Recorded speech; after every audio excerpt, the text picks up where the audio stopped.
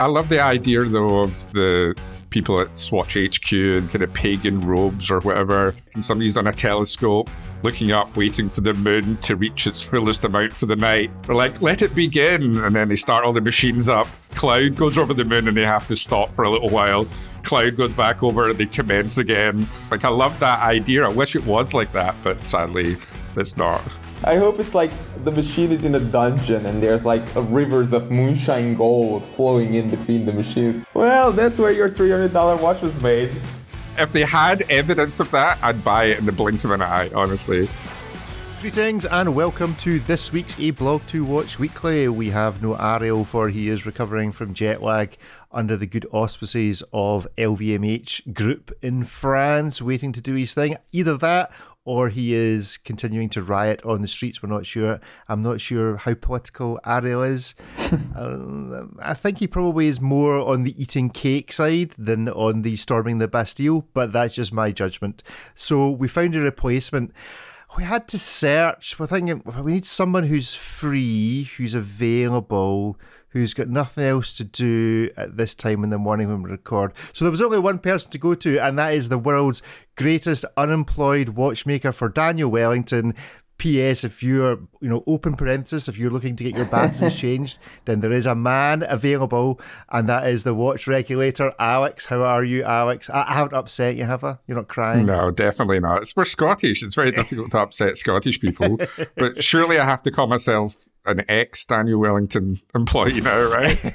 An ex-Daniel Wellington. You formerly have done an ex-parrot. Some sort of Monty Python sketch. Good stuff. Well, we're obviously also joined by David, who in the past week has been inundated with memberships of clock societies worldwide, as he is well known now as standing up for all things clock. So, David, any clock societies you're particularly looking forward to going to the meetings of?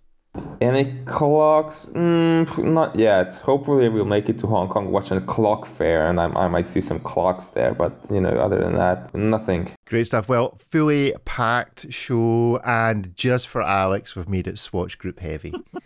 So there we go. Thank you so much. So he's delighted at that. If you don't really understand what we're talking about or hinting at, then Alex, where on TikTok? Let's get it out there. First of all, where on TikTok should people go to see the full story? Just go to the watch regulator on everything. It's on Instagram as well, but it's just basically my story of being fired by Swatch Group as their greatest ever artisan watch technician for bad-mouthing the brand on social media, which I've been doing for so many years now. Like, it took their time, but they got there in the end. That's the main thing. Yeah, I mean, it's not a new phenomenon. Let's be clear.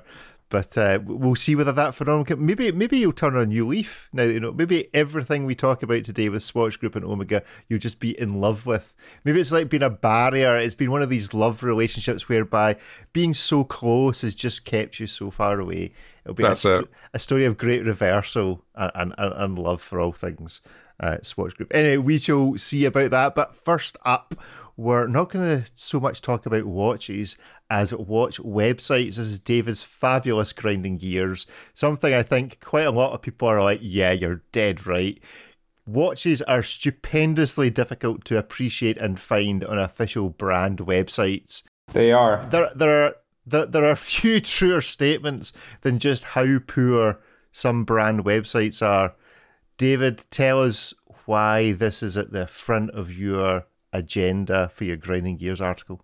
Well, I mean, it was long overdue that someone said it, and based on the comments, at least that's the impression that I'm getting. It's just the way it is. I mean, I will give you a perfect example. Yesterday, the day before our recording, Swatch launched the, speaking of Swatch, there you go. It took us like 45 seconds. Starting early. Yes.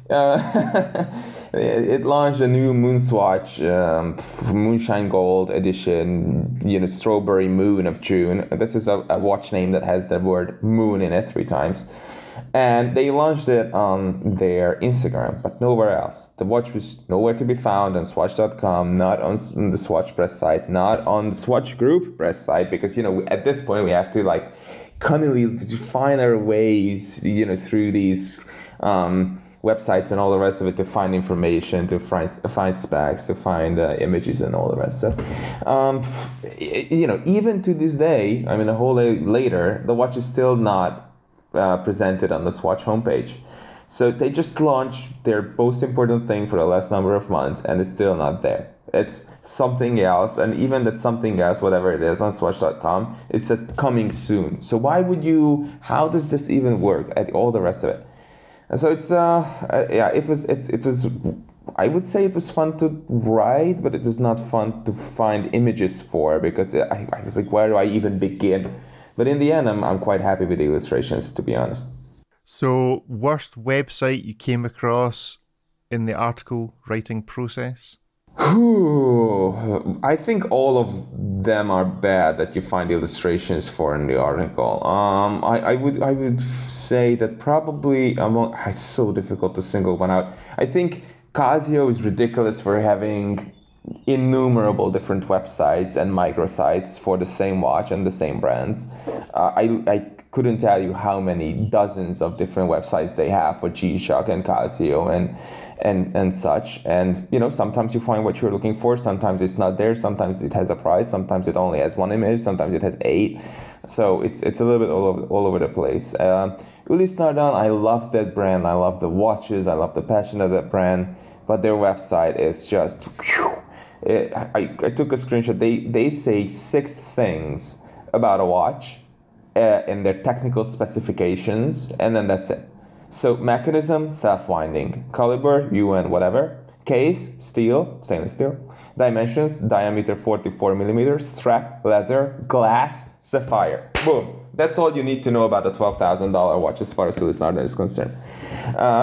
Which is quite ridiculous, isn't it? It has a leather strap, you can tell that from the picture. It has a sapphire crystal, you would hope so because it costs $12,000. It's stainless steel, fair enough, okay. Diameter 44, I mean, is the watch perfectly flat? I'm sure it has a thickness, I'm pretty sure it has a lock-to-lock dimension, stuff like that. And it has a self-winding mechanism, no specifications in terms of functions or features or accuracy or operating frequency or anything like that. It's that was a tough one. Any experience in watch websites, Alex, that has upset or concerned you?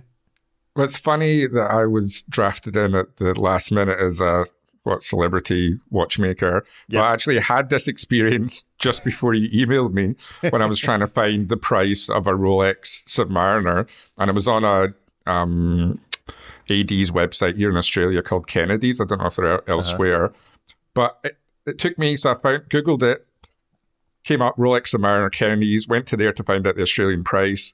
And then I had to go through 6 pages of two-tone Datejust and Lady Datejust before I actually got to the page with the date Rolex Submariner on it. And I was like, how is this?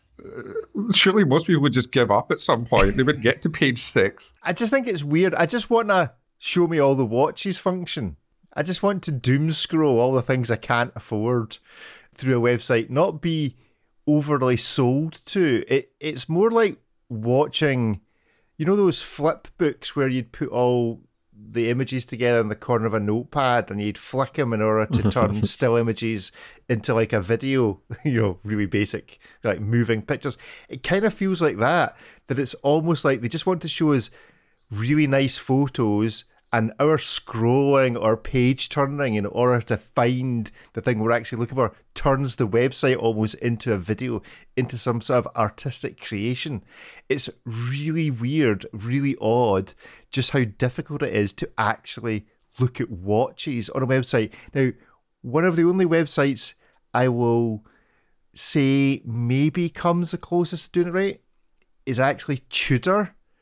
And I don't know if it's related sort of to the fact that Tudor also appear to right now be the only brand where the watches are in high demand that can launch a watch and have it available the same day in the shops, unlike, shall we say, Omega, who I don't know when these new ones that they've released this week we'll talk about later in the show are actually available, but normally Omega will tell you about something today and it'll be available maybe for 6 months or might not come out at all for a good long while.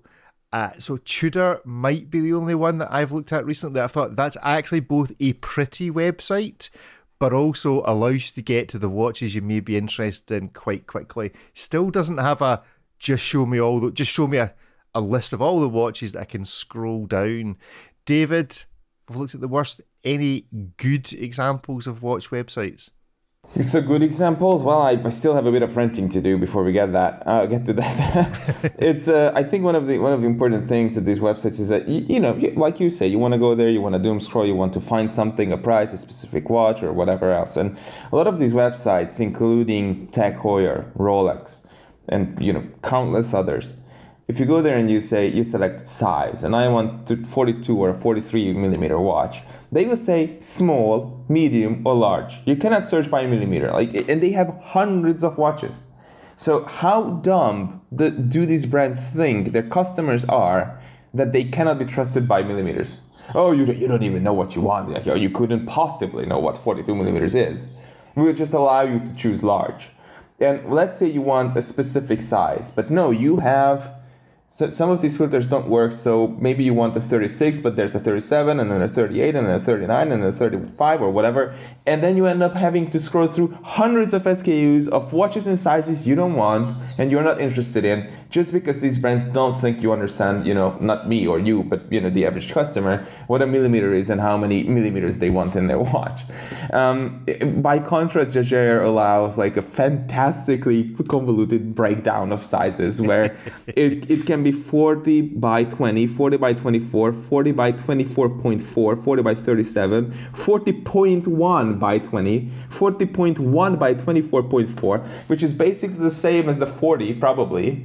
But it's still a little bit that's maybe too far to the other end of the spectrum, but I respect it nevertheless. So these websites function really poorly at featuring and presenting these watches, whether it comes to the specifications of the exact watch that you're looking for, or if it comes to somebody looking to find a watch, something that they might like in a specific size. Show me all the references or all the dial options and whatever else in this size. That's what I want. And most of these just make it a frustrating experience. And it's been going on for many, many years. And I see very little improvement. So I thought, why not just write 2,500 words or however many there are here and point these out in the hopes that, watch websites, official ones, would be more fun to browse in the near future. The other thing you looked at, which is quite interesting, I guess I hadn't really noticed it, but spot on, it's just how bad watch websites are at their history. Mm-hmm. You're looking for something that they used to have, and it's just not there. It just doesn't exist on the website. They've just disposed of it. Yes. Why do you think that is? Why are Rolex, and Rolex is the one you use, not listing, the ability to see watches that they used to have and just tell you that this is an old watch or it's in the history section?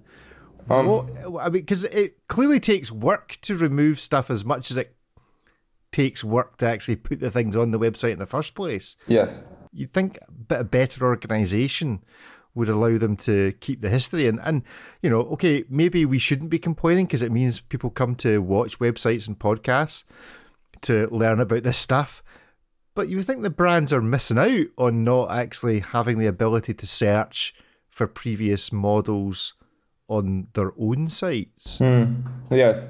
I mean, the featured image for this article was taken from the Rolex website, where I searched for 116500, which is the outgoing Daytona that they discontinued a couple of months ago. And it's no results found. Please enter another search term. That's what comes back. So you cannot compare the new one to the old one if you have an old one, and we are talking about a couple of months old watch, potentially. You cannot find any sort of information, not how much it used to cost, not the specifications of the case, or the bracelet, or the movement, or the dials, or the dial options. And it makes it really easy for dubious sellers and Franken watch producers to create watches that are basically almost impossible to cross-reference against a manufacturer's website. And of course, I'm not just simply talking about the Daytona, but many of the other watches, like this dial, and let's say, for example, that they just has had several dozens of different dials over the course of its last couple of years only. So imagine that, did this dial ever come in this combination of metals or never? Is this a Franken watch? How do I find it out? It's very, very difficult to do that these days, and I feel like this is obviously done to keep the focus at the newest watches that people can supposedly buy, or are actually just driving the revenue for these brands. But again, we are either looking at 100-year-old heritage pieces and boring history from ages that nobody really cares about and is completely irrelevant, or are looking at the latest watches and nothing in between. And there are hundreds of thousands and actually millions of people out there with a Rolex watch from the last number of years that they can never ever again find on the Rolex website and find any sort of actual factual information on the watch. Alex, how much has this continued inside the brands? I assume brands like Swatch, etc., have internal intranets where you go to for all the information. To what extent do the brands themselves use this form of communication to, like, for example, tell watchmakers how to do a repair or whatever? Is it just as badly organised? That's a hilarious part about the intranet stuff you're talking about, where if you're trying to find a vintage reference, which a lot of the time isn't even on there, but if you do find it, there's like no photographs, there's no nothing, there's maybe a reference for a case tube or something, but it's, yeah. I guess with so many, think about how many more models come out all the time for all the big brands, though, different colors, different bracelets, different bezels. Like, it must be a lot for them to keep up. And I think maybe we're being a bit, not mean, not that I'm defending the Swiss watch industry by any means, but think about brands like Patek. They only got on Instagram like a couple of years ago. Like, the Swiss watch industry isn't known exactly for being forward when it comes to this kind of stuff. So just give them another 20 years and then they'll have their MySpace up and running, I'm sure. They'll be sorted. Well, is there not? There's a new Instagram thing. I think it's possible out today. Is it Threads? So we'll see how long it takes the Swiss watch brands to get onto Threads, which sounds like some sort of yuppie website circa 1980s. If social media had existed in London back in those days. Before we talk about some watches, we've got some news. So Ariel's not here, so it's my turn to go. So I was right. For those of you that have been listening to the Argon versus Aragon Space View Stushy, then yes, it does appear that it was nothing to do with De Bethune. It is to do with a name similarity claim. But the guys at Guillaume, Nevada Grange Vulcain, and Argon, I think they have basically renamed the item. It's been removed now from Kickstarter, but I think, as Ariel had said a couple of weeks ago, the reason it was in Kickstarter was not so much because they needed the money to launch it, it was more because they wanted to use it as a marketing platform. So, to be fair, it's worked either way. So, while I imagine now it needs to be slightly more self-funded to produce the models, they certainly got a shed load of publicity through the thing, both being sold to those who found it on that platform and everybody who's covered it now that it's been removed from that platform. So I'm quite sure that overall Guillaume is probably quite happy with the result. Alex, have you seen this watch? I have. There was a lot of kind of buzz around it, positive. So people seemed a bit kind of disappointed when all this stuff kind of kicked off. Not really to my taste, but yeah, I did hear and see about it, and there was a lot of buzz and support from the watch community. Yeah, so as it just so happens, in a fluke of timing or indeed a masterstroke, Guillaume is actually being interviewed by Ariel this week on Superlative. So if you want to hear more from him, go and check out Superlative. Now it's time for some watches. Let's start in the mood and the tone with which I suspect we will continue, and let's look at a little watch that's already been trailed a little bit this week. The Swatch Moonshine Gold Strawberry Moon of June watch. So watch, Swatch watch, June watch. Do we need to point out to people that this is a watch, David? I don't think we do, but we have to say that it is also an Omega, but I couldn't be bothered to put that into the title because it just gets so freaking confusing at this point. It's like, let's just call it a swatch, even though it says Omega on it a number of times. Oh, well. I mean, why? This feels like Richard at Underdog. This feels like it should say Omega times Swatch times Studio Underdog on the dial. Are they just? Has somebody just lost the plot over at Swatch / Omega? They're really doubling down on the Moonshine Gold thing, which got such bad feedback when they first did it. And it is a kind of like the hold my drink and we'll show you how bad it can get. Now, I know David's a nice boy, but Richard, you'll probably be able to see this a bit more. Do you think the chronograph hand looks like a strip of acid? The chronograph hand looks like a strip. I do not know to what you refer. It looks like a drug thing to me. Right, okay. I have a vague understanding of what you're talking about. So yes, there is some similarity there. David, are you about to say how you're completely au fait with this reference? Yeah. I'm pretty sure it was not inspired by acid. Let's just put it that way. I think it's just it might resemble it, but I'm pretty sure that no one in Beale was like, let's take the seconds that look like that. It's an old one. Why does it have strawberries on it? It has strawberries on it because there's a thing called Strawberry Moon of June, and it occurred on the 3rd of June, and they launched this watch on the 3rd of July, a month later. And when I was looking at that, I was like, oh. It's basically called, it's a watch that pays tribute to something that occurred a month before its launch, which is just so weird. But then, finally I managed to find some more images, and there's this little certificate that comes with the watch, and it says a full moon production certificate. And this is where weird gets weirder. The certificate that comes with the watch says the Omega is in all caps, the Omega Moonshine Gold seconds hand of this bioceramic moon swatch mission to the moon was produced during the Strawberry Moon of June 2023. And this aligns with the previous Moonshine Gold edition moon swatch, where the certificate said that the seconds hand, the chronograph seconds hand, was produced during the full moon in February or March or whatever. And so this is so weird because either this is not true and they keep making these hands, or if it is true, it's such an arbitrary self-limitation in terms of production that it's crazy. I'm not sure how many of these hands they can stamp out over the course of a night. But when people have been mad for over a year and a half, just how difficult to source any of these moon swatches have been for so many people around the world who wanted one.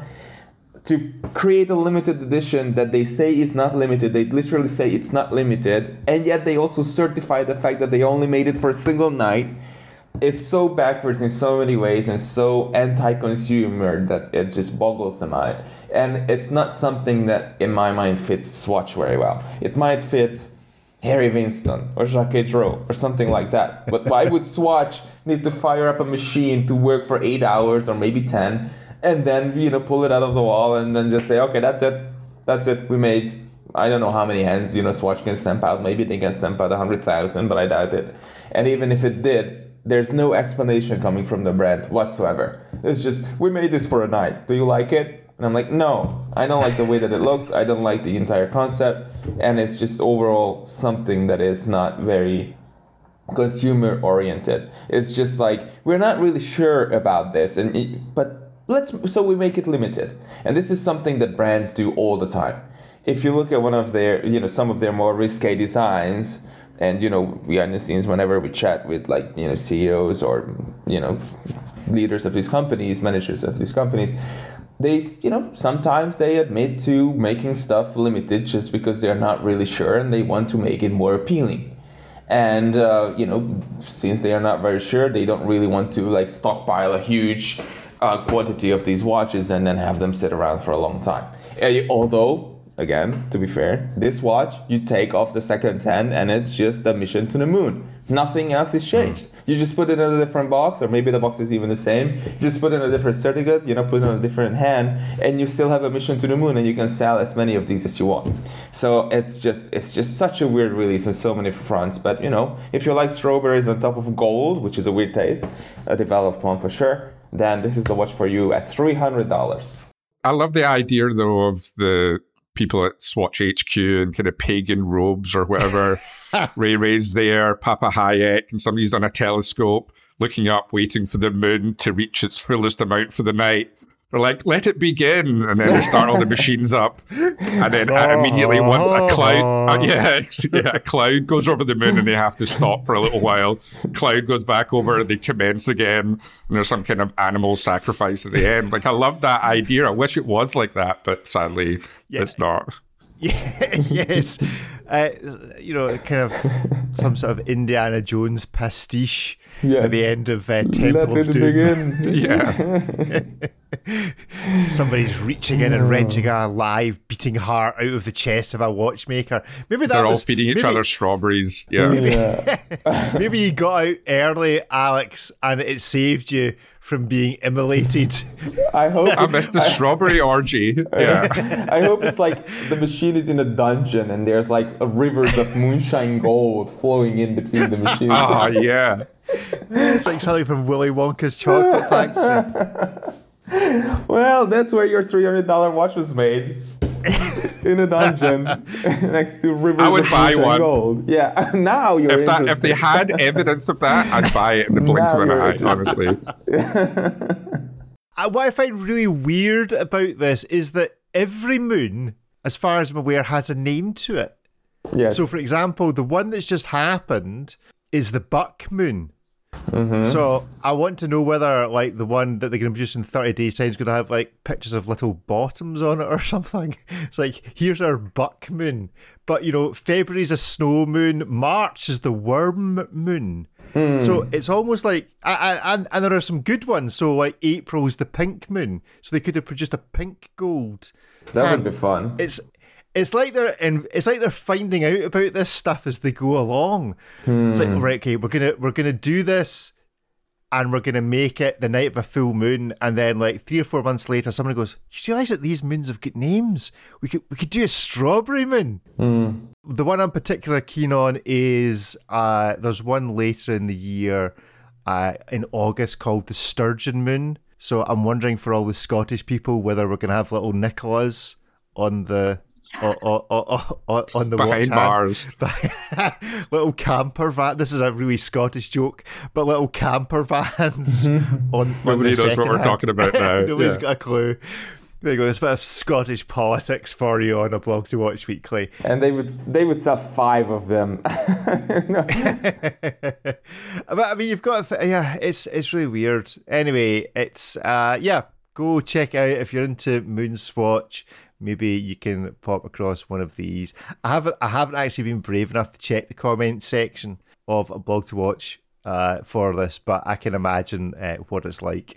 But we'll leave that there. It's not kind. Let's put it that way.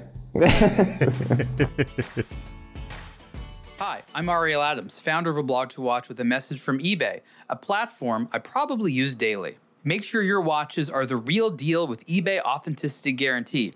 I believe it's the first and best service of its kind that protects your luxury purchases and checks each watch individually at eBay's highly reputable authentication partner, Stolen Company, in the United States. From band to bezel, their authenticators ensure each wristwatch matches the eBay listing and is the real deal. Authenticity Guarantee is also very fast. Once authentication is complete, your watch is securely delivered via rapid 2-day shipping. Surprisingly, eBay's Authenticity Guarantee service is free for all watches priced $2,000 and up. No one should buy a luxury item without an Authenticity Guarantee. Do what I do and check eBay before each watch purchase, because everyone deserves real. Right, next up, let's take it away from Swatch Group before we return to them. Let's look at Tudor Pelagos. David, you got to review this on the launch day. Tudor Pelagos FXD. Yes. Is it just me, or was this? I thought this was quite a quiet launch, considering it's a Pelagos chronograph we've got, and that's quite a big thing. Yes. It feels like this is a really big story that they've launched. Is it a limited edition? No, it's not. It's going to be limited in production for sure. So it's not like they will, be stamping these out until eternity. But for sure, it's going to be available. Mm-hmm. I just felt a bit of an odd release. Here's this big story. We've done something new with the Pelagos, but it's all wrapped up in the whole Red Bull Alinghi racing thing. Mm-hmm. As opposed to just being, here's something new from Tudor, and then, by the way, here's a special edition. Because I can imagine some folk being put off by the whole sponsorship thing. Some people don't like their watches that mention any co-branding. I would be one of them, although I think this is actually subtle enough and relational enough. Like, it is, you can understand the sponsorship, unlike the previous Alinghi chronograph, which, if I remember correctly, was a Speedmaster with great 50 metre worth of water resistance for a yacht racing chronograph. So this is a slight improvement, at least on that. Thoughts on the watch in general, though, David? Yeah, I like, on a personal note, I love it, a dive watch that's a chronograph as well. I think it's just such a good look. This one is interesting, but it's well balanced. I mean, there's a lot going on with all these markers on the dive bezel, and it's blue and it's red, and it has these big hour markers. I think it's a strong 8 out of 10 in terms of design. I really miss the 3, 6, and 9 o'clock hour markers. The rest of them are these big block superluminova indices that are carved out of these monoblock pieces of lume. They look great, but then you look at the rest of the watch and you feel like, but something is missing. So how can you not have at least like a little rectangle or something like that at these various locations, because these are kind of important. So that is the only thing that looks off to me. I like that the subdials at 3 and 9 are large. And of course, they have not left too much room for these big block square hour markers that we see elsewhere on the watch. But still, I think it's cool. It's actually the case material that is very interesting because it's a first for Tudor, and it's in matte black carbon composite for the case and the bezel insert. The bezel itself, as well as the pushers and the case back, are in titanium. I take that back because the case back is actually in stainless steel. So it's a mix of materials. It's carbon, it's titanium, and it's stainless steel. And I like that. I like it when a lot of engineering goes into a watch and they make sure that these different materials work together well. There are a lot of factors that you have to take into consideration. And I think what is important to know, and I say this in the article too, is that Tudor still offers the cheapest way to have a B01 in your watch. I just went on the Breitling website, and I believe that the cheapest B01 Breitling is $8,000, and that's the top time. Speaking of bad watch websites, I typed in at Breitling.com B01, and it found me exactly 0 watches. 0 for B01, their flagship movement. And if you look at all watches, it brings out 300 watches, literally 300 of them, and you can filter for all kinds of different things, but not the movement, not even the functionality. You cannot filter for chronographs at Breitling.com. Okay, rant over. And it looks like it's $8,000, just for the record. And for the chronograph from Tudor, it's $5,075. So it's basically $3,000 less for one of the best chronograph movements out there. Well, we know that at least one very senior person in Breitling listens to this show, so maybe Sylvana will go and do something about that for us. Maybe. Quick question, is the chronograph bigger than the three-hander? It looks like a larger watch. I don't think it is, no. And what size are they? Is that 42, 43? Or are they dinky? In fact, I should go to the Tudor website, seeing as I said it was such a good website. and see what it says. So let's try this out. How easy is it to find out the dimensions of this watch? So actually, the chronograph is a 43mm. That didn't take long to do. And the three-hander is a 42. Is 42. Yes. So 42. So decent sizes. I do like that chronograph. The more that I'm looking at it, the more I actually quite like it. And as you say, the price is decent for what it is. Yes. I mean, goodness sake, I'm sitting here thinking that $4,000's decent to spend on any watch, but it is unfortunately the reality of it. Alex, Tudor thoughts? I just want to say, first of all, hi to Sylvan. Big fan of you on the show. Big fan of the brand. Any jobs going, mate? Just let me know. Reach out. This is a great looking. I think there is. If Breitling ever wanted to launch their own podcast, Sylvan, listen. Then I think you and Alex doing the Breitling dedicated podcast would be a work of art to behold. And I have said to you before, Richard, before I was fired for very good reason, I have said that I actually like him for someone who speaks for the brand and also for watch enthusiasts. So that I'll stop licking now. I can confirm to you, Sylvan, that Alex was sucking up to you long before he actually needed to suck up to you for a job. So there we go. But I think that'd be a great show. So anyway, go on. This is a great looking watch, no doubt about it. I guess the case material, which I have concerns about, just from mainly doing my own hit podcast, Robin Regulator, with my friend, retired AP watchmaker Rob, where he talks about carbon fiber cases and them kind of deteriorating over time. And I remember the last one that we covered was a Bamford carbon fiber watch. And even from the press release photographs, it looked like it needed Head and Shoulders anti-dandruff shampoo because it was already kind of falling apart in the photograph. So I'm just, from my communication with other watchmakers, I'm not entirely convinced of carbon fiber for an everyday watch, but still this watch is a gorgeous watch. And I know Alinghi before, were they with AP as well before they were with Omega? They really do the rounds when it comes to sponsorship deals. I think they've done a few. I don't really understand why everybody cares. Like, obviously the yacht racing set, of which I am not one, clearly think that this is a great brand, Alinghi, but to be honest, I don't know a great deal about them. But yes, they have certainly shopped around for their watch brands in the past. As I say, I think the last one I recall was Omega, was a Speedmaster sailing watch, which is just about as clever as a strawberry-based moon swatch, to be honest. David, any final thoughts on this before we move on? Is this it was an 8 out of 10?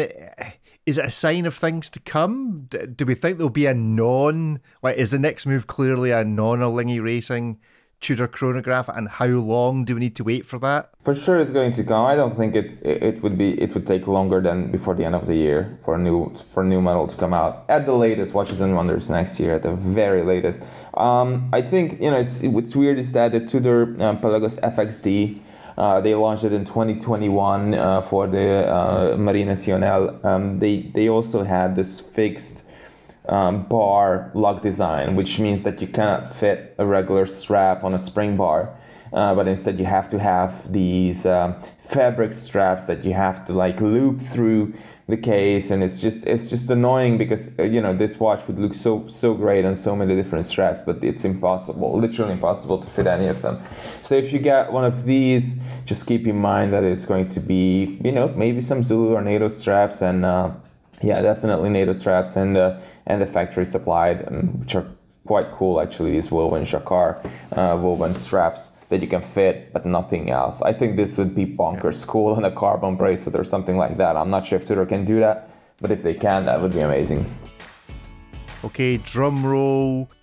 Omega launches 11 new Seamaster Summer Blue watches. We kind of trailed it last week. David, you were sitting eagerly by your computer waiting for these to drop. Yes. You had got the time wrong, so you were waiting for substantially longer than you expected. Good to see a watch journalist also duffing up the time telling, the basics of, watches. But when they were released, were you overall impressed? last week you said there was, I think you said it was like an 80% chance of this being a sigh of a release, whatever came. So did it meet expectation or did it exceed expectation? Well, I think it's such a huge release in the sense that it's 11 or 12 references across, seven different collections, which is a lot. I think, my guys put a lot of effort into this in the sense that it's a lot of different watches all to come out for the 75th anniversary. It's good to see that all of them have received this summer blue treatment, but on the flip side, many people have complained, and I tend to agree with them, that many of these watches are these sub collections in the Seamaster range, would have benefited from some technical updates. A lot of them are still very thick, so they are not too comfortable to wear. And what better if not, what more of a reason than a 75th anniversary would Omega need to refresh some of these? I think that's a very fair assessment. And when looking at these, when I was writing the article, I was already thinking to myself that it's cool to have new colors, but new colors we are used to seeing for every summer. Basically, it's not for a big anniversary. A cool little trait is that.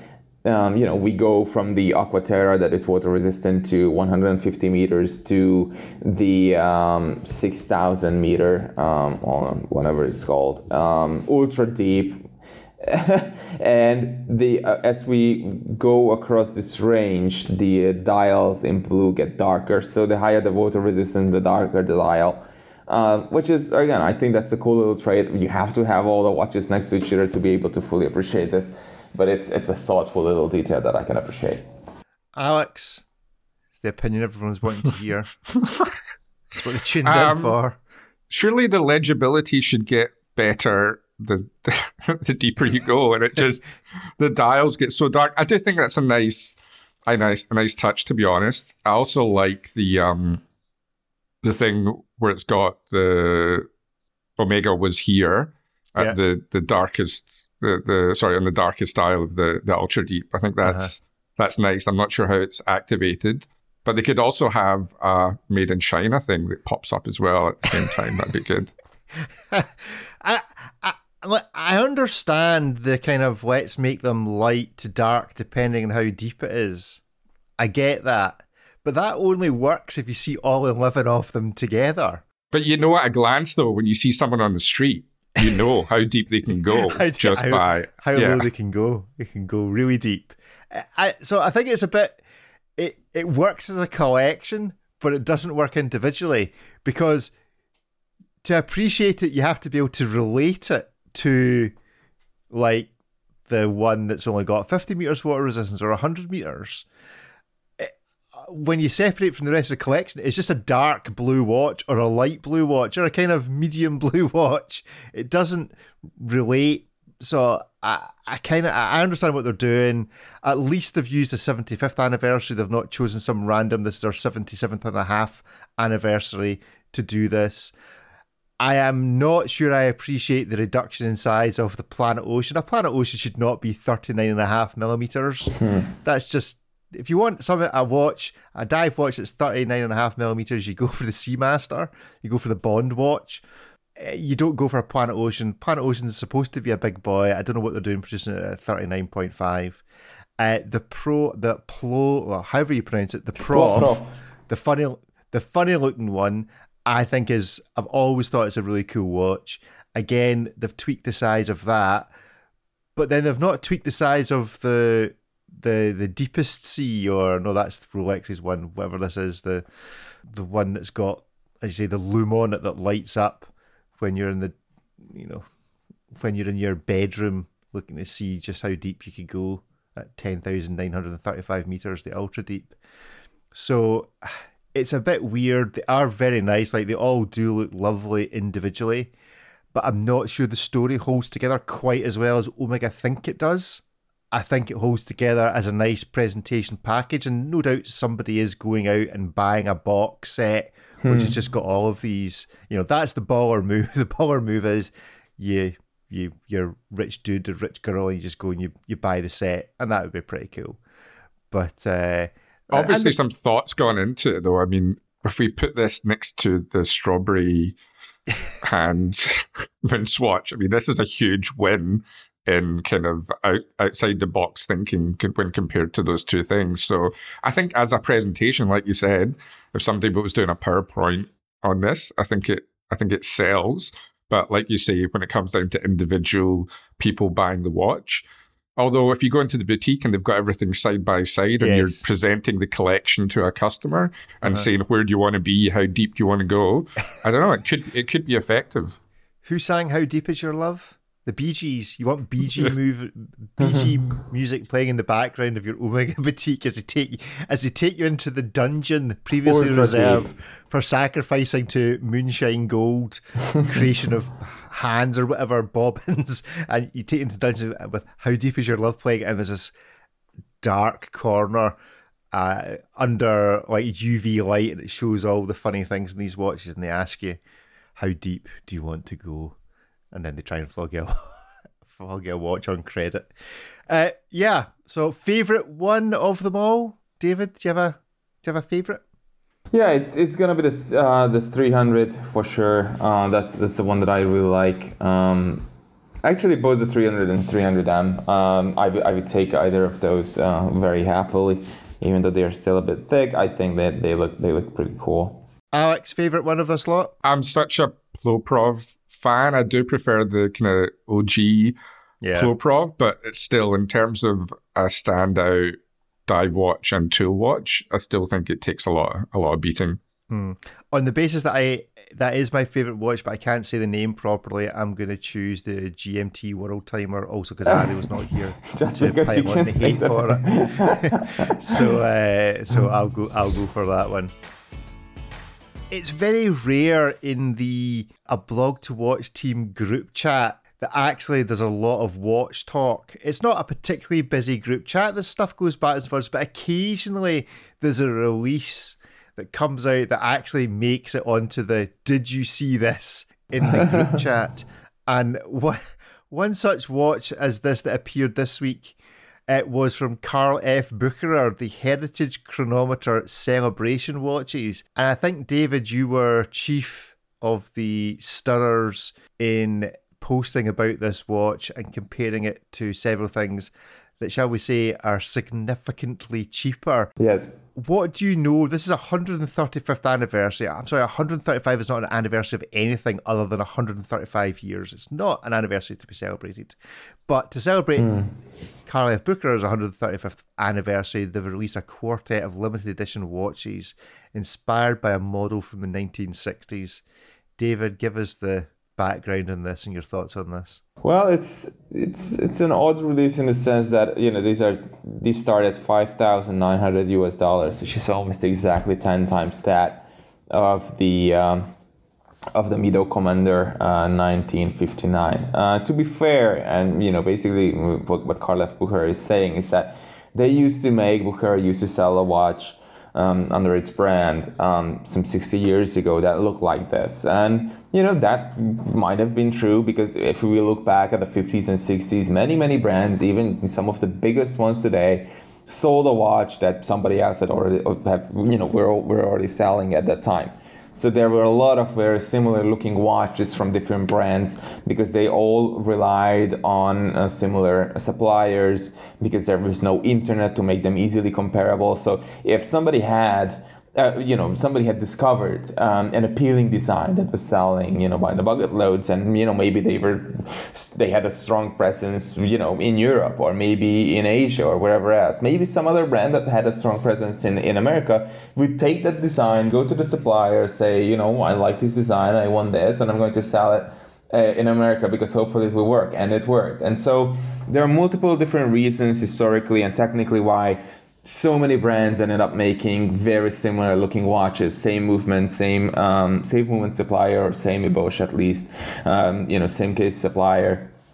All the rest of it. It was not as vertically integrated, as it is so frequently today. And so Carl F. Bucherer has every right to go back and say, here's a watch we made, and we make it again. It just happens to look like a Mido, because that is on sale today, because Mido used to sell a watch like this back in 1959 as well. Guess what? Well, people will care about the price and the value proposition nevertheless. And of course, the Color Booker at $19,900 is in solid gold, whereas the Mido at $600 will be coated, or $800 will be coated. But still, there's a profound pricing difference for a watch that looks really rather similar. And Color Booker, they say that the movement inside is the CFB 1965.1, and I did some research and I couldn't find anything about it, but it has 25 jewels and 42 hours of power reserves, so you can guess that it's probably based on a Sellita or a Netta base caliber. So you're spending that much for, a basis in that. Would Karlev Booker have been better releasing this as like a 65th or 70th or 60th anniversary celebration of the original rather than a 135th anniversary celebration of the brand, which is more appealing? Yes, but these brands sit down and they say, okay, there are certain markets in which it's incredibly important to have a very old date on the watch. And if you, especially in Asia, I've heard this from many brands. And if you look at these watches, it says Carlet Boucher Lucerne 1888 on the dial, and it says 1888 on the case back in huge letters. And to say, we are 135 years old, that matters to many customers out there. And when I looked at this watch and I looked at the pricing, I like Carlet Boucher. I've been to the manufacturer. I said that they have very keen attention to detail and very high quality control, which is, to my eyes, I was very surprised by, because that was one of the standouts when I was visiting them. And they have some cool pieces like the Heritage Bicompacts that was selling really well for them, and that was a very cool looking watch. And now I look at this and I feel like this is basically for the tourists that visit a ski resort somewhere in Switzerland and they stumble upon this store where they sell these watches, and it ticks the boxes because it's expensive, it's 135 years old, it looks kind of cool, and it's made in Switzerland. Boom, okay, $6,000. Or maybe even 20, because it's solid gold. So this is definitely not aimed at the watch connoisseurs among us. It's more of a touristy thing for sure. Well, Alex, I don't know if you'll get this reference. We'll see how much of Scotland still remains in your current cultural mix. But there's a certain demographic in Glasgow that will not be buying this watch because it has 1888 on the back of it. I do get that. You do get that. That's good. I'm glad. And the 14 other Scottish people that listen to this will get it as well. What do we think? Karlev Bucherer, is that a brand you come across much in Australia? Not in Australia, but just, I guess, communicating with other watch collectors on the internet. I've always heard great things about their customer service and the way they treat their clients. Right. I think it's strange that, the Mido Commander, it's not exactly a tremendously well-known watch, but everyone has just immediately realized that this looks exactly like the Mido Commander. Well, not everyone. I did. Well, me too. Yeah. I think the look of it, even in the press photographs, it doesn't look very impressive. It looks like a much cheaper watch than it is. It looks like it should be in the same kind of price bracket as the Mido Commander. Yeah, it's just a strange one. I think, again, it speaks for how watch brands keep themselves insulated from what else is actually going on in the watch world, that they would think this is a good idea and that nobody raised a hand in a meeting to say that this bears a striking resemblance to a much, much cheaper watch and doesn't actually add anything much more to the consumer if they're going to buy this versus the Mido one. Which is weird, because if you look at the Monero Flyback, for example, which is a Carlet Boucher staple, that is very much its own thing. And it's a fantastic looking watch. So it's not like Carlet Boucher didn't know how to design a good looking watch, because they have done that at least a few times over the last number of years. So, why launch this samey kind of watch, like you say, that has a striking resemblance is an old one for sure. Yeah. Cool. Good stuff. I'll go check it out on ablogtowatch.com. Okay, we're going to try something a bit new. There's been a lot of watches released in the last couple of weeks. I don't think the quality's been that great in terms of, I don't think there's been any particular showstoppers elsewhere. There's just been a lot of content. So we thought we would try and do a quick run through, get some pithy one-line reviews in there, and play an old game I used to play many moons ago in a former lifetime, Hit Miss Maybe. So I have sent the gentleman notes of every other watch that we have covered on the website, and we're going to quickly name the watch. Then you gentlemen are going to give me a one-line, one-word, short sentence review and tell me, is it a hit, is it a miss, or is it a maybe? So open up your browsers and get ready. Here we go. Okay, the Holgar Blue and Gold Sport Automatic 44mm. David, hit, miss, maybe? Maybe. I like a watch with quirky designs and design traits, and this one appears to have at least some of that, and I can respect it for that reason. It could be fun to wear. Alex? Maybe. Interesting design, looks cheap, but actually is cheap. For me, I think it's a miss. I think what David and Alex said is all true, but I think that leans it into the miss category for me rather than the hit. Okay, the Forstner Pilot Watch reference F6B-346 reinterprets a military classic, but does it do it successfully? Alex, hit, miss, maybe? Again, another maybe. Kind of done to death design. If you can't afford an IWC, probably could be a good shout though. David? Maybe. I really like the dial design and really like that someone's paying tribute to this kind of layout. I fear that it would not be too comfortable because of this weird folded bracelet and the thickness of the case. Okay, for me, it's a miss. It's far too small. You can't wear. It's not a proper watch if it's that size. For goodness sake, get a grip of yourselves. Go and buy a bigger watch. Okay, new release. The 3rd generation Monta Ocean King dive watch. Hit, miss, maybe? David? I think it's a hit. It's nicely proportioned. It looks well made, and it doesn't appear to be too large because it's like 40.7 millimeters. Yeah, I would love to try this. Although it's a bit derivative, I will have to add. Yeah, miss for me. Quality looks there, but it's just too reminiscent of 100 other different watches that there's no kind of distinct design language there that would actually get me interested in it. Maybe for me, it does look like it's a quality watch, but doesn't have anything that distinguishes it from the pack of everything else that looks like this. In particular, obviously, the Rolex Submariner. If they just managed to ping something a little bit quirky about it, it would have leaned into the hit. Okay, new release, H. Moser & C Streamliner Flyback Chronograph Automatic Boutique Edition. I can't remember who we asked first last time, but we'll ask David first this time. David, hit, miss, maybe? I think it's a hit. It looks fantastic, really cool movement. I really like the way that they've used the green and the red gold and the red seconds hand. Nice colorway too. I would wear this. Alex? Maybe. The movement's obviously a belter, as we say in Scotland, but I don't know, with each iteration of this watch, it just leaves me a bit more sleepy each time. Okay, it's a hit. It's clearly a hit. It's a Moser. It's a company. It's run by the coolest guy in the watch industry. Everything's a hit that they produce at Moser. Obviously, it's a hit. Okay, hands-on debut Panerai Submersible S Browbus E a Titanio Palm 01403 watch. Alex, hit, miss, maybe? Did I ask? Miss on that, I'm afraid. Yeah, well, far too much stuff going on, but kind of, I don't know, good on you guys for trying something that shouldn't have been tried. David?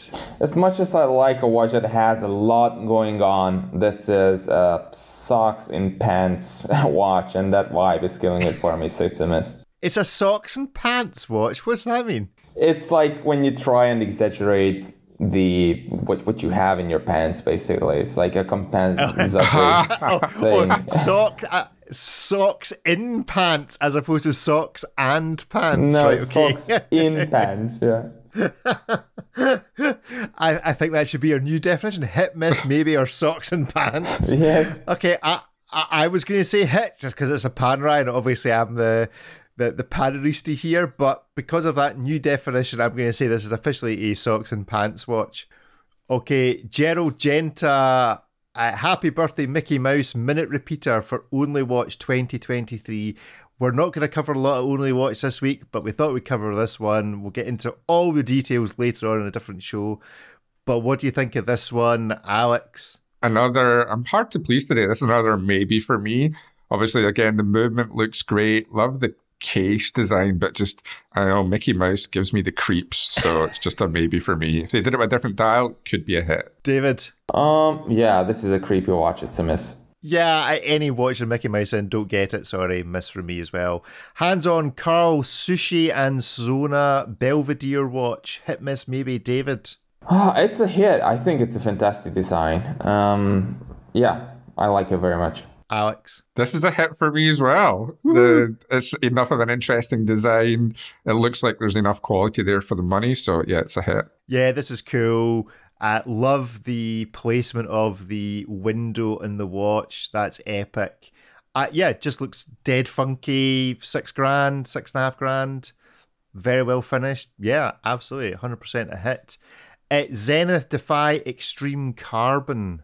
What do we think of Zenith and Carbon, Alex? This is a miss for me. Again, I already said what I think about Carbon watches. It's just another Hublot homage from Zenith, I'm afraid. Zenith does Hublot. David, hit, miss, maybe? It is very Hublot-esque, but as a watch, I love it. So, I would wear this. So it's a hit for me. Especially with the 1/100th of a second chronograph, with all the colors going on, with the nicely integrated rubber strap. They have really cool hands, power reserve. It's a high frequency movement. I absolutely love it. It's a shame about the tribute to the lug structure of an Hublot. But hey, it's a sister brand. I'm all for collaborations. Maybe if they would own that would be even cooler. But I like it as it is. Yeah, hit for me. Completely illegible as a watch, but really, really cool. So on Ariel's last week tool function, it scores a 0, but on the beauty, it's excellent. Love the color variation. The completely pointless 1/100th of a second counter, which you simply can't start. Like human beings are not that accurate for it to be worthy of anything other than complete pointlessness. But it's great, love it. Hit for me. Oris Diver 65 cotton candy watches in stainless steel. David? I think it's a great looking summer's watch. Yeah, I like it very much. I like the colors. I like the way that they've matched the strap colors. Apparently, I would have to see it in person, but yeah, I like these. Alex? This is a big hit for me. I actually prefer this to the bronze one. I would spend more money on this. If Oris could get back to me about a job, can everyone go and message Peter Borkhouse, the Oris MD in Australia, cut fingers on Instagram? And I would definitely pick this as my wear watch if they employed me for sure. There seems to be a suggestion here that you may be bending your opinion in order to suit your financial status. No. I've always liked the Oris Diver 65. I like the bronze one as well, but I wouldn't have bought it just because I don't think bronze is that wearable day to day. But I think this is really, really good looking. I think the colors of the dial actually make the steel pop even more. Cool. This is a hit, but only for one day, which coordinates with Scottish summer, because this is a summer watch and it's a miss for the rest of the year. So no use in Scotland. The non-official X Solihull's limited edition. Alex, you ever come across a watch dedicated to Solihull? I'd forgotten Solihull was a place. This is a maybe for me. I mean, white watches are normally a big no-no, but actually the dial and hands look good. And I think as well that brands that you haven't heard of maybe shouldn't be allowed to do limited editions until you know who they are. So yeah, a bit of a strange one. David? I absolutely love the crisp white case with the orange dial and the orange strap. That is huge. The blatant copying of a Nautilus case, not so much. I'm not sure I could justify that, but I think it's the rest of the watch falls so far away from a Nautilus that no one could ever say that you're trying to wear a fake or something like that. I absolutely love the white and the orange combination. So you know what? It's a hit for me. I love this. Absolutely huge hit. The ridiculousness of having Solihull on a dial that is bright yellow and popping and all the rest of it in comparison to Solihull. Sorry to all our Solihull listeners, but if you're in America, think like the center of Detroit or something, or Michigan, or I don't get the relation between the thing it's celebrating and what the watch actually looks like, but it's a cool looking watch. So absolutely a hit for me. And finally, Nevada Grenchen X Analog Shift Chronomaster Big Eye Yachting. The guys at Nevada Grenchen have had a bit of a week with everything that's been going on with the Argon watch, but what do we think about this, David? I absolutely love it. It's that little dash of blue and yellow on the sub-dial at 3 o'clock is fantastic. It doesn't appear to be very carefully color matched to the orange hand, but they are so far off that I will consider this to be intentional. It's a very weird watch because it's asymmetrical on the dial. It's just a wonky design that works, and I feel like those are so difficult to get right, and I respect them hugely. So yeah, this is an absolute hit for me at $2,000. Okay, now just before I get Alex to give you that one, I have just had Mr. Ariel Adams pop up on my "Can you let me in the room?" So let's let Ariel in for literally the last 40 seconds of the show. Let's see if he's there. Ariel is connecting. His audio is connecting. Let's see. Does this mean I have to leave now when he comes in? Is this a tag? He tags me out. Ariel has just tagged into the show. We're literally in the last 40 seconds of recording. So Ariel, completely blindly, one sentence review, hit miss maybe on the Nevada Grenchen Analog Shift Chronomaster Big Eye Yachting. Yeah, I thought we already established we don't like dual branding on dials. He's literally just dialed into the room and already is in full flow. Yeah. So does that make it a miss? I don't look. I mean, I think it's a hit because those people at Analog Shift at Watches of Switzerland, James Landon, they can push it. So these are going to people that are going to say, "Oh, this is so cool. This is so special." So it's a win for Nevada because there's a promoter. There's individual people who will go ahead and push it. So the watch doesn't really need a lot of independent value. It's sort of cool looking. It's got that vintage vibe. It's exactly what sort of Analog Shift wants. And it proves to the customer that they work with that, they have this special relationship with Nevada. So, and again, it's a win from a commercial perspective. But for us as watch lovers, again, I don't think like our main interest is having, store names on the dials. Maybe it's on the back. I like that they're doing unique things, but when I see these sort of like dual branded things with these like multiple logos on the dial, I see it as like an ego party. Like there's too many big personalities in the room, and like somebody needs to leave. Like it's too much. And Alex, give us your final on this. You'll notice that Ariel's been on to talk about one watch. We've managed to do like 17, and Ariel's taken up the same amount of time for just one. It's normally me that does that. Vintage-inspired watches always make me want to go and find what the original one was. So I'll give this one a maybe. Mm-hmm. If you can't find the original or afford the original one it's based on, I think this is a good-looking watch and it's good value for the money.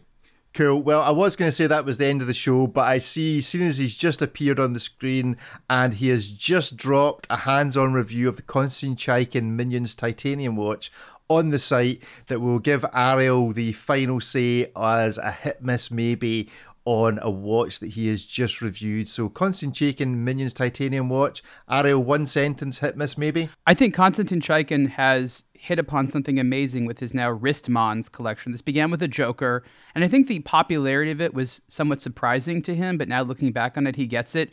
Affordable complication, looks interesting, high level of art, high level of friendliness, and Wristmons has been this large collection of these face-inspired timepieces, and the creativity is fantastic. This is about 2 years after the original Minions watch, and this one's very, very similar, and there's just some small tweaks and things like that. So what you're seeing is that the popularity of these watches is pushing them to increase production beyond the very small limited productions. These are starting to be, have their own fans and things like that. So from a commercial perspective, I think this makes a lot of sense. These are very fun to wear. They're getting very, very expensive. And I think that's the thing which is difficult for me. I know that Konstantin Chaikin is doing a lot in his business. He's moving a lot of his operations over to Switzerland. So there's a lot of exciting things happening over there. But the price of entry, so to say, into the brand right now is quite high. I do like the fact that Ariel's just trying to get his room by speaking at twice the speed that he normally speaks in order to get into the same You're not space. getting any less information. You're just getting it at twice the speed. So if you want to return and slow the playing speed down for this bit, then go ahead and listen to Ariel's review. So I'm taking a hit from Ariel. You'll learn to play this game eventually. David, hit this maybe? Oh, I absolutely love all of the Rissman series. I wouldn't call all of the designs fantastic. Some of them are a bit of a miss because some of the others are so great and such a standout. Yeah, I'm so happy that these exist. So yeah, a hit for sure. Great stuff. And Alex? Another maybe for me. The execution on these is always impressive, but the kind of just the high number of different designs leaves me less and less impressed overall. Cool. A hit for me. It's a Minions watch. How can it not be a hit? Anyway, there we go. Right, that is definitely the end of the show. Alex, I was going to say tell us what you're doing this week, but presumably it's mainly day drinking even earlier than normal. And watching daytime TV. I didn't get to ask what the result was. It was TikTok, right? This was shared with me.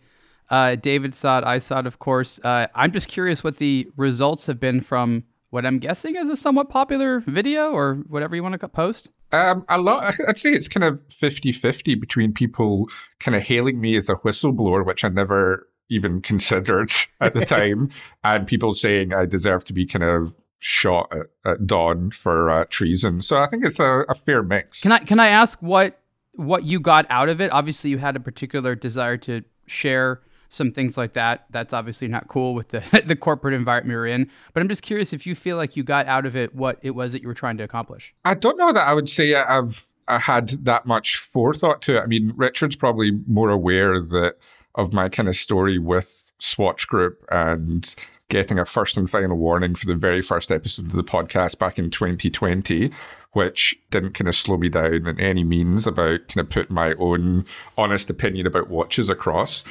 It was a bit of a surprise probably for Richard as well that it took so long for them to get round to firing me, but it wasn't part of any kind of great plan. It was more just part of the journey of me kind of going through the Swiss watch industry. I just wanted to say that from my perspective, I thought it was interesting. I'm not surprised by it. You know, these large European groups, Swatch Group among them, are not companies where outspoken people who say whatever they want are welcome. These are relatively rigid institutions with a small number of official voices and opinions. And if you don't, follow along with those voices and opinions, you're not really welcome there. There is a huge space in this area for opinions. Obviously, what we do at A Blog to Watch, and the weekly podcast and everything like that is about it. So, I think what I'm hearing is that you just realize that your niche is something else. That wasn't good for you. It was a good experience, but don't be discouraged by it. Just recognize that if you're working at one of the brands, you can't necessarily be outspoken. But if your heart is about sharing opinion, things like that, just need to find a different angle. I think for me, the trajectory of approach to the hobby makes a huge difference in terms of whether it's enjoyable or frustrating. I guess I don't think I'm going to have to worry about thinking twice about what I say if I'm working for any big Swiss watch brands, because they have to be. I can't imagine any Swiss watch brand would have anything to do with me right now, which has its own benefits, I guess, because lots of kind of little independent, I guess, watch workshops who aren't fans of the big Swiss watch machine have kind of voiced their support. So that's always nice to hear. It's sad that you have to choose sides, right? Like, we can't just be in it for watches. There's all these factions and ways of thinking. I mean, when I first got into this, I realized this isn't just watches. This is let's play the UN. It's a very complicated thing. And by definition, you cannot please everyone. You simply can't. Very true. Well, we will do our best to try and please an entirely different congregation next week by having. Well, we'll try and get somebody from Swatch Group on or something, maybe Alex. Petronius, yeah. I think he's maybe persona non grata right now, but I'm just guessing. No, I got bumped down to the second for a minute. I was the most hated man in Swatch Group, and then I get bumped straight away to second place. It was my fault for not mentioning that there were 4 people who had a bad week at Swatch Group. I only mentioned 3 of them and forgot to mention yourself in that particular week. But it was like the week that Maurice Lacroix launched their colourful cheap quartzy watch, and then the Swatch Group. Moonswatch came out on the Thursday. So it was a bit like that. I felt you were Maurice Lacroix to the Swatch Group. Did you get one there up? you go. Is there another scandal I don't know about? No. So Alex's news came out the same week that Omega's news came out that they had been scammed at a particular auction. It was the same. Literally, Alex was the Monday and Omega was like the Tuesday or something, or Swatch was the Tuesday. So yeah, it was a bit of a similar vibe to the previous story. But there we go. Anyway, Alex, we can't find you working for Daniel Wellington anymore. But where can people find you on the internet? You should go and listen to the Robin the Regulator podcast, which currently is number 3 on Apple Podcasts Bahrain Hobbies subsection, just ahead of the Superlative podcast in 7th place and a Blog to Watch Weekly in 8th place. So just thought I'd get that little add in. It's a scandal. And Bahrain? We need to work No, that's harder. a big audience out there. Okay, we're gonna move up the ladder there. David, where can people find you on the internet this week? It's abtw_David, and also on blogtowatch.com. You can find my latest articles, including the ones that we talked about on this podcast. Excellent. Ariel, you're in France this week. What are you doing in France? I will be seeing some brand new Louis Vuitton watches. So a couple of months ago, we saw their high-end collection. Now we're going to see their more, standard luxury collection, and here's some updates what's going on there. I will also get to speak about the new Gerald Genta brand, which was sort of just launched. So I'm interested to get some background news on what's going on at La Fabrique du Temps in addition to this Louis Vuitton stuff. Excellent. And as a wee highlight for what's coming next week, did you watch any good films on the plane on the way across? I saw Babylon, which was good. Watch content? Well, it takes place there is. I mean, it starts in the 20s in LA and it goes through the 50s. So the costumes are great in there. Obviously, it's a little bit older stuff. I like seeing the big watches. The little ones doesn't get me as excited. Excellent. Well, tune in again next week and we'll see if there's a blog to watch, watches, reviews. Alex, David, Ariel, belatedly, thank you very much for joining us. Thank you again, audience, for joining us as well. See you again soon. Bye, everyone. Bye. Thanks, everyone. Bye-bye.